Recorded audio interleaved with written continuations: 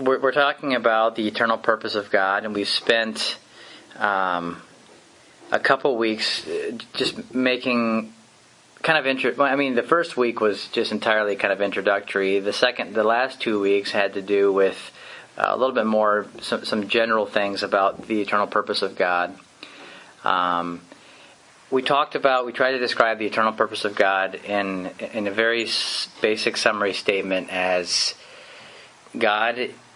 What does God desire? Well, He created. Creation was for something. It was aiming at something, and so was salvation. Saving humans isn't God's purpose.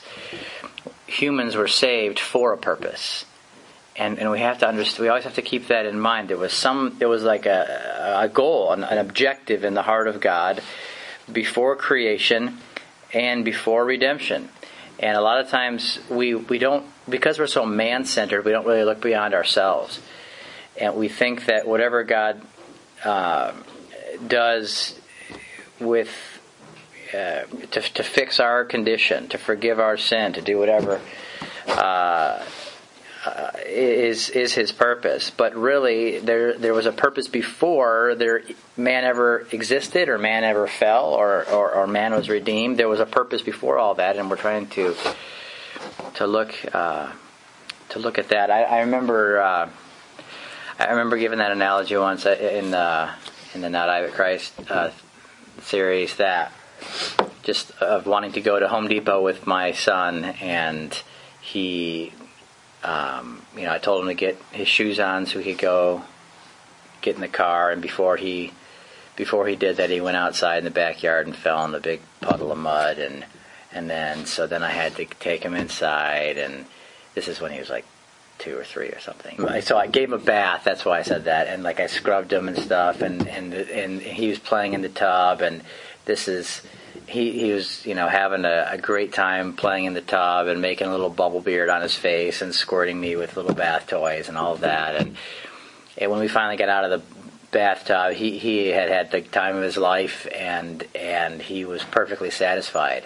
And as far as he was concerned, that was as far as that's what he wanted. That's as far as he needed. But I was cleaning him up in order to get back to what I was originally intending. I was wanting to go to Home Depot with my son, and from his 2 or 3 year old view, that's not what he saw. He saw I got dirty, and now I had a lot of fun getting clean, and that was as far as he understood purpose. But we're a lot like that with Christ. We're so focused on ourselves, both the fallenness and the dirtiness of sin, and then also the greatness. And I don't want to take away from the greatness of new life or forgiveness of sin and all those things that are realities in Christ. Those things are great, but they're unto something else. And that something else, it has to do. We talked about the first week. We talked about this, what I call this corporate thing that God created. I mean, you could call it. There's a lot of things you could call it. You could call it a creation. You could call it you call it a creation, call it a land, call it a bride, call it a harvest, a kingdom, a church, whatever. It's this thing that God creates that He gives Himself to. He pours out Himself in life. He gives. You could say He loves that thing. But by love, I don't just mean His emotion. When God loves something, it has to do with the full giving of Himself to that thing that He loves. That's what love is. Love is this giving of life. And when the Father loves the Son, He gives all things into His hand, is what Jesus said. The Father loves me and gives all things into my hand. The Father loves me and shows me all things that He's doing. Love is this giving. And so God gives Himself to this body, this corporate people, and by giving Himself to it, by giving His life and His nature and His purpose and everything to that corporate body, by giving Himself to it, He fills it up, or he wants to form Himself in it, filling it up to make Himself into, or make this corporate thing into a living expression of Himself. So that's what glory is. So we talked about this. I'm just kind of reviewing to set this up, because there's one primary picture in the Old Testament that fills up hundreds of, I guess it kind of depends how your Bible's printed, but hundreds of, if not thousands of pages that we need to understand, and that's Israel. But Israel isn't the only picture of this reality, and it's not the only type and shadow. We looked at, just briefly at a creation. God starts off. What's the natural creation? It's a living habitation for a seed. And he gives that, there's pictures of that even in the natural seeds of plants and stuff and animals. But then Adam is that seed that needs to increase and fill up the earth so that the natural creation becomes a living expression of that seed. Then there's the bride imagery that starts right in the beginning too. What is the bride? It is this partner that God creates to give to the Son, to give to ultimately Christ, but in the picture in Genesis 3, it's Adam. But it's something that's given in order to receive the love, the seed of the husband, and to bear his increase, to bear his name, to bear his family. And that's the picture there. So something receives of the Lord, of Christ, and then becomes the increase of it. The land that receives, it's another huge picture throughout the Old Testament in various ways, but it also starts right there in Genesis chapter 2, I think, that of a land receiving a king and being filled up with this king's laws and ways and judgments and statutes, and so that the whole land is filled up with the glory of that king. And so all those pictures are there, and there's a bunch more. We mentioned a bunch more, but I want to say all that just so that we can get to Israel. There's one big picture that's bigger than all the other ones. That's more involved than all the other ones of this corporate body. It just contains so many types and shadows of Christ. It's so many pictures of God's eternal purpose in Christ and in Christ's body, the church. And what is that? That is. That's Israel. Israel, my son. Now, when people think about Israel, I think generally, we think about it, unless the Lord's really dealt with your heart, you think about either a historic people that had a bunch of laws and a bunch of rebellion and some sacrifices and, a few weird prophets. Or you think about the present situation in the Middle East, and you call that Israel, and it is called Israel, but that shouldn't. What I'm trying to point out is that when you hear the word Israel, or you bump into the word Israel in Scripture, what should come to your mind is the way that God defined Israel and the way that God used Israel throughout Scripture. How did God define Israel? Well, there's no better place than Exodus 4:22. A few other verses right around there. He says it a few times, but Exodus 4:22, you all know the verse. If you've been in any of these classes before, I talk about it a lot because it's just, to me, if you wanted to put on, in those, when I was a kid, I don't know if it was Cracker Jack or a cereal box, but they gave those decoder glasses that were just those red things, and you look through them and you can read the secret message that said, I don't know what it said. It was something dumb, but I feel like, honestly, Exodus 4:22 is kind of like these decoder glasses that you need to read almost the entire Old Testament with, because it is the understanding behind which God is relating to His people. And what is that verse? Well, God says to Moses, "Go tell Pharaoh, thus says the Lord, Israel is my son, my firstborn. So I say to you, let my son go that he may serve me." What does that mean? Well, it means a ton, but in a few words, and without getting into a ton of detail right now, it means that God saw Israel and related to Israel as the corporate body of Christ in types and shadows.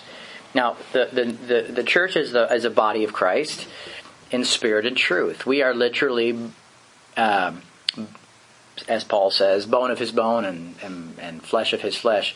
We are we have received of His same Spirit. We're not Christ, but we are the body of Christ, receiving of the life of Christ, joined to Him, and supposedly living by Him. Him as that life, as that fountainhead of life and truth and perspective and purpose, all coming out from the head and supposedly, if it's functioning correctly, flowing through the members. So God said, God tells Moses to tell Pharaoh, Israel is my son. He's putting an identity. He's putting a name on what Israel is, and he goes on to tell Moses that I am. He gives himself the name I am, and that doesn't make a whole lot of sense to call yourself I am unless God is the substance of everything that He is going to, from that point on, deal with Israel about. He is the door with blood on it. He is the exodus through the Red Sea. He is the tabernacle that they set up in the wilderness. He is the mountain of inheritance that they go up on. He is the cloud that leads them to the promised land. He is the promised land. If you want to know what God, it's a perfect name to call yourself if you're the living substance and fulfillment of everything that you're showing this people. I mean, and you can go right through it. I'm the unleavened bread, and I'm the Passover lamb, and he is those things. And He's going to start dealing right from here. He's about to send Moses in and pull this people out and establish them in a covenant that in every way represents the new covenant. In types and shadows, obviously natural, physical types and shadows with sacrifices and offerings and feasts and all these kind of things. But He's the I am of all these things. And so he's defining, and this is just, I can't express how important this is that we understand it. If we can just read the entire Old Testament with this Israel, my son lens over our eyes, the entire thing will come alive, because you'll understand what's the law. It's the nature of that son. It's the boundaries of that son. What's the sacrifices? Well, it's the death of that son and the fragrance of that son and his death and resurrection being lifted up to the Father. And what are the wars that you read about? It's the victory of that son over all that is uncircumcised, all that is flesh. And you could go, what's the priesthood? What's the priest? Well, it's the relationship that son establishes and brings us into his Father. The whole thing is the Son and a people relating to God in that Son. It's all that. There's nothing that's not that. I mean, really. And when you go outside the boundaries of Israel, my son, you find death. Israel, that's all that they found. Outside the boundaries of Israel, they found death, one way or another. Whether it was through famine or even outside the boundaries of the covenant, which also is Christ. And so, God establishes right here that before, the truth is, I'm trying to decide whether I should go back. You hear first the word Israel back in the story of Jacob, but I'm going to try to maybe avoid that today, and that's because that's a very similar picture, in my opinion, to this one here. But just because Jacob goes in by himself with nothing but a staff into a hostile land, just like Egypt, comes out bearing a huge company, a huge increase in inheritance, and it's only when he comes out after having wrestled with man and wrestled with God, he comes out with this huge company, and God says, "Your name's Israel." It's just like this story here. But now I know, and sadly, I think almost tragically, this is a controversial subject in the body of Christ. And maybe not for us here, but for, it seems to me like 90% of the church this is a huge deal with a whole bunch of emotional controversy and investment involved in it. And my desire in talking about it is not at all to stir up issues. I usually try to avoid anything that's emotionally charged, just because arguing about things is very on an intellectual level or even otherwise is almost never fruitful. It just usually gets people all in a huff, and defending things or whatever. But I feel compelled to speak plainly about Israel, because to ignore this reality would be to ignore the entire Old Testament testimony of Jesus Christ and of people living in Him. You can't just skip over this one like you can maybe the tribulation. You can kind of avoid your thoughts about the millennium. There's one verse or maybe two, but we're in the same area. Revelation chapter 20 or whatever, and then there's you can dodge the millennium, but you can't dodge Israel. Some people can't say you can't dodge the millennium. They think it's the most important thing in the world, which is absurd. But Israel is this immense, jam-packed, living corporate testimony of Israel, my son, the body of Christ. And some people hate when I say that. I get emails and stuff from people that sometimes read my stuff or listen to my stuff, and they're literally fuming about what they call. Have you ever heard the phrase replacement theology? Well, if you haven't, replacement theology is it's just this term that people have. The idea of it is that God's covenant and involvement with the church or with Christians has now replaced His covenant and His involvement with the Jews. And this view is hated by most of the church.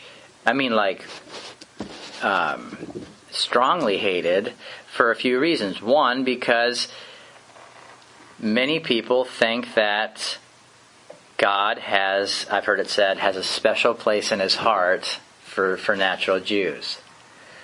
And that He's doing something different among them, something important, something having to do with His promises to them, something having to do with their destiny as a nation, or His whatever they think He might do with Israel in the future. And so to say that anything that downgrades natural Israel's importance. I don't think it's possible to downgrade Israel's importance in God's mind. But I'm talking about natural Israel. It is very offensive to some people. Some people actually see it as anti-Semitic. It's really, that's amazing to me too. But it's grounds for anti-Semitism for some people. Because you're saying, oh, God's cast off the Jews, so let's cast them off too, that's whatever. There's just a bunch of emotions swirling around this issue. But the fact of the matter is that both the non-replacement theology ideas and much of the replacement theology ideas are focused entirely on the wrong man. They're and the wrong understanding of Israel. The issue is not that God has switched one group of people to another group of people. That's the wrong understanding. That's very man-centered. The issue is that God has dealt with His Son, has had this perfect plan and purpose in His Son, and that He first showed the world in types and shadows, and then brought it to a reality in spirit and truth. And it's always been Christ. It's never really, the only change has been from shadow to substance. It's not like God was really into this one people group and now He's really into this one. And this new people group has replaced the old people group and now God's looking this way He used to be looking. God's always been looking at the exact same thing. And the cross, it wasn't a change of mind, it was a change of covenant. God never changed His mind. He's still as interested in circumcision as He was back then, except now it's the circumcision of the entire Adamic man, the entire body of flesh, as Paul says in Colossians 2:11, through the circumcision without hands, the cross. He's just as interested now in the blood of the covenant. Okay, great. Thanks, Bill. He's just as interested now in the blood of the lamb as he was then, except now that blood has a face to it, a name. It's the not the pictures of that blood and animals, it's the person. He's just as interested now in the temple of God as he was back in Solomon's day, except that temple is a spiritual, eternal reality. He didn't change his mind. He changed his covenant from a covenant of natural pictures and shadows to a covenant of spiritual substance and reality. And to make the focus of Israel, which people group he's interested in, is to totally take it out of Christ and try to put it onto man. And that's just goofy. I mean, it's worse than that. I don't know a better word for it, but it's just like everything else, every other aspect of man's religion, it's focused on the wrong man. It's making humanity the center of God's purpose, and it's making the big issue is which human beings are on God's good side. Now, I used to be involved, sadly, and kind of embarrassingly, but I used to be involved in, because of my desire to see end times events in my lifetime, because of my desire to, I don't know, just a bunch of spiritual lust and pride type reasons. I used to be involved in, the Israel stuff and read a bunch of books and went to Israel and went to conferences and all that kind of stuff. I mean, I'm not like speaking of this as someone who's unfamiliar with it. But it's totally, even if you do believe in natural Israel having some kind of whatever purpose, whatever, you still can't define Israel something other than Israel is my son, my firstborn. So this is going to be, and it's so interesting because the New Testament is so clear about this. You have to literally ignore dozens of clear scriptures that say what I'm trying to communicate to some extent this morning. Because Paul, Israel isn't a certain people group. Israel is a son in whom you can live if you leave behind whatever people group you are naturally a part of. Do you know what I mean? The flesh doesn't even let Jews in. I mean, Christ doesn't even let Jews in, or Chinese, or Americans. Paul says like 4 times, in Christ there is no Jew or Gentile. There's no slave, there's no free man, there's no male or female.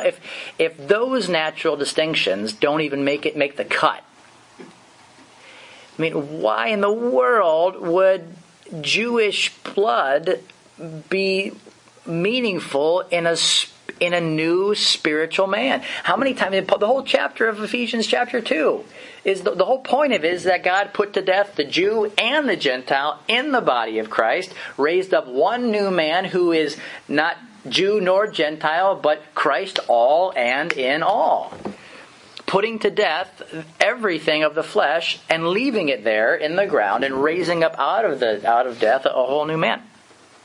Ethnicity doesn't enter the picture in Christ because you don't enter the picture. And especially not your blood type or your nationality. It has nothing to do with anything. All natural distinctions collide with the cross, fall to the ground, and never get back up again. You're not going to be an American in Christ. You're not going to be a Ugandan. You're not a Ugandan in Christ. You're not even a man or a woman in Christ. Try to, think about that.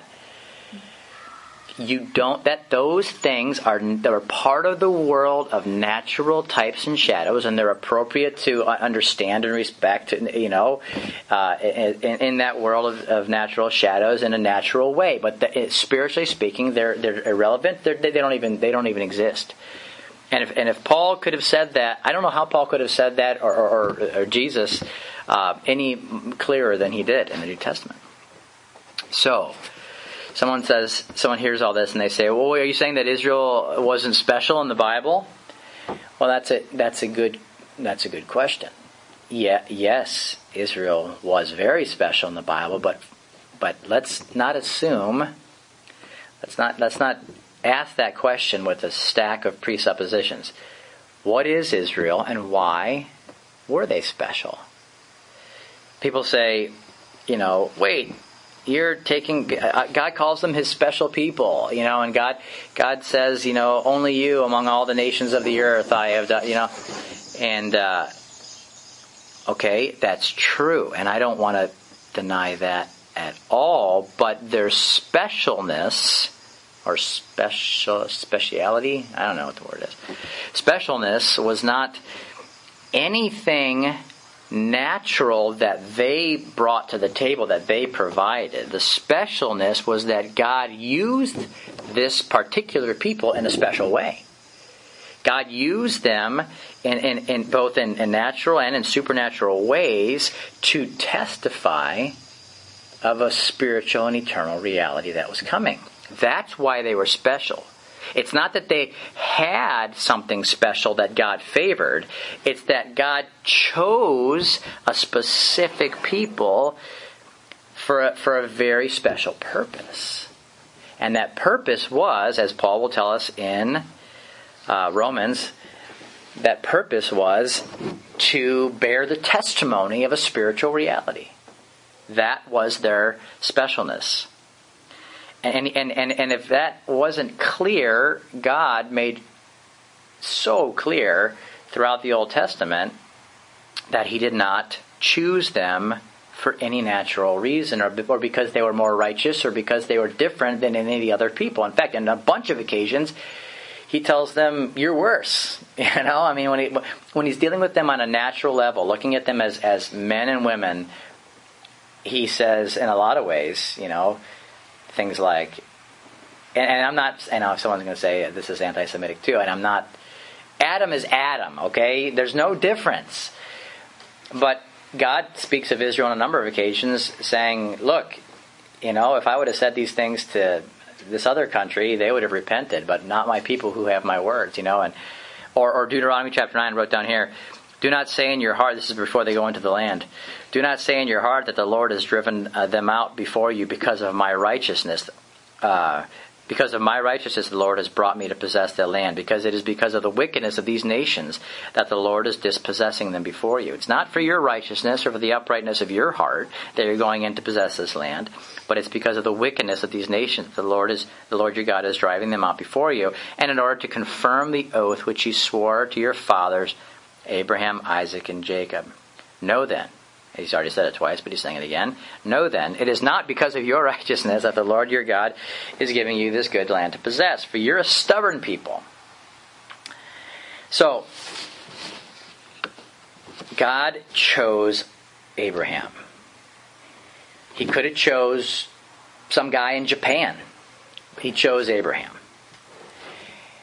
And from this man, and according to his seed, he painted a picture of another seed. And everyone who came to partake of that seed, and which Paul goes on to say wasn't even ever a natural seed. The seed was Christ, Galatians 3:19. And the way to become that seed isn't actually to be born of the natural Jew, but to be a spiritual Jew, which is circumcision of the heart, not circumcision of the flesh, and not to be sons of Abraham according to the flesh, but sons of Abraham according to faith. And he explains all of that.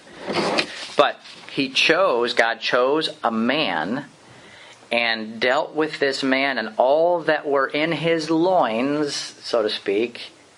It talks about that in Hebrews. All that were in, just like all that are wrapped up in Christ's loins now, all that come to be baptized into Christ. Now before that it was Abraham. All that are in Abraham, joined to Abraham. That's why Jesus talks about, or the New Testament talks about being in Abraham's bosom as a picture of salvation. Remember that, where like that Lazarus guy dies, not the other one, not the one that died for 4 days and came back, but the other one. The rich man and Lazarus, And he's sitting there in Abraham's bosom, looking out, saying, and there's the other guy that wants a little taste of water on his tongue. Remember that story? Why Abraham's bosom? Because that's the picture. In the Old Covenant, Abraham was the father of faith, and in him were all those who were going to inherit the promises to that man, and Christ becomes the fulfillment of that. So God placed His love on Abraham. What does that mean? That He favored a natural... What does that mean? What does that mean? He liked him more than the other people? He just, Abraham just was unique, naturally speaking? No, not at all. And Paul just can't say this. We don't want to believe it, so we don't. But it's not because it's all throughout the New Testament. God set His love on that person. God chose a person to give Himself to in all of these types and shadows and pictures and promises to deal with that person as a living testimony of a spiritual coming reality. And so it says in Deuteronomy 10, "Behold, the Lord your God, to the Lord your God belong heaven and the highest heavens, the earth and all that is in it. Yet on your forefathers did the Lord set His affection to love them, and He chose their descendants after them, even you above all peoples as it is this day." And people grab that verse and they say, see, He likes the Jews more. And that's just not right. He chose the Jews. He set Himself upon them. He gave them a very unique role, purpose. In the Old Covenant, they were this... they demonstrated over and over again that their nature was no different. But their purpose was different. Their purpose was to be this living testimony of a spiritual reality. So, Paul is asked in Romans, what advantage did the Jews have then? What's the advantage of being a Jew? And Paul goes on to tell them that there's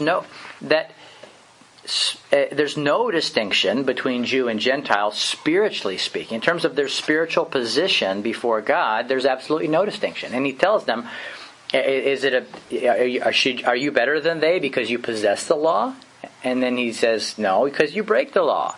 If you possess the law and break the law, you're no different than anyone that doesn't possess the law and break the law. In fact, you're worse than those who don't possess the law and do keep the law to some extent, And so he's saying, if you read through the beginning of Romans, his whole point is that, look, I know you guys have the law and you boast in the law, but you're boasting in the thing that condemns you.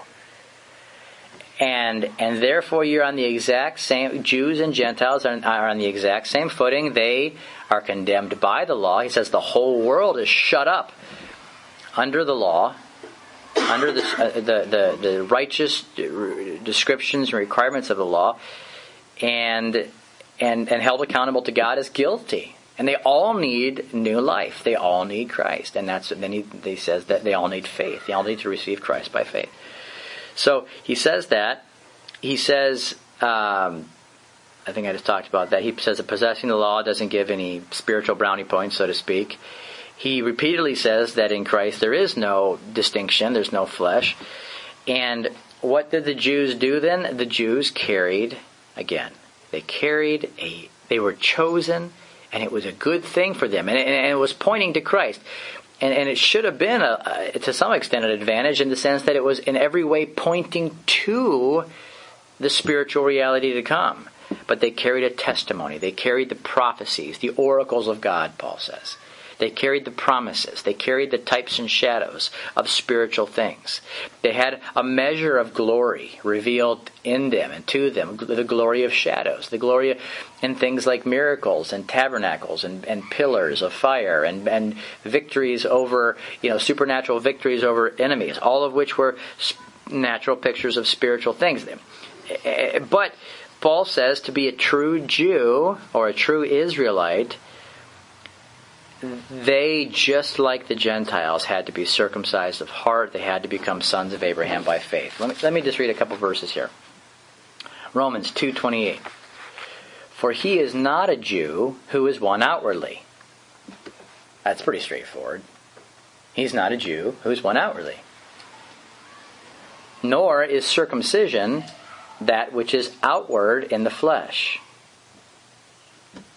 But he's a Jew who's one inwardly. And circumcision is that which is of the heart by the Spirit of God, not by the letter, that is the written word.